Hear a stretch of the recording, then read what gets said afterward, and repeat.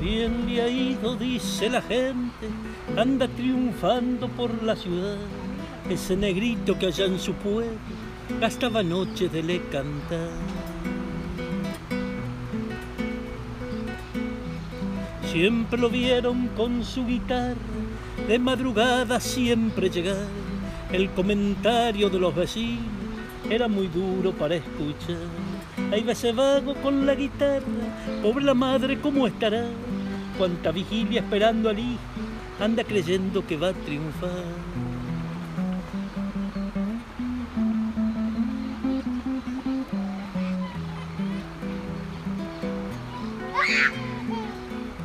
Pero la vida te da sorpresa y la sorpresa suele llegar. El negrito que trasnochada anda de gira internacional.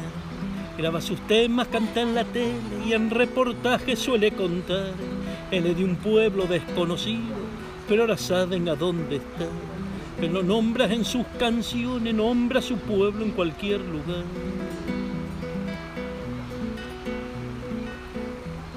Y ese negrito de la guitarra, al que veían tarde de llegar, hoy es orgullo de los vecinos, cuando en la radio lo oyen cantar. Dicen contenta y entusiasmada, yo lo conozco, lo vi gatear. Siempre dijimos, tiene valores, él es bueno y va a triunfar. Pero ese canto le duele tanto, porque lastima en serio cantar.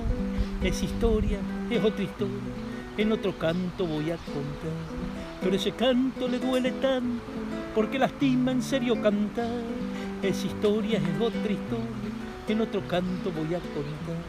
Pero es historia, es otra historia, en otro canto voy a contar. Pero es historia, es otra historia, en otro canto voy a contar.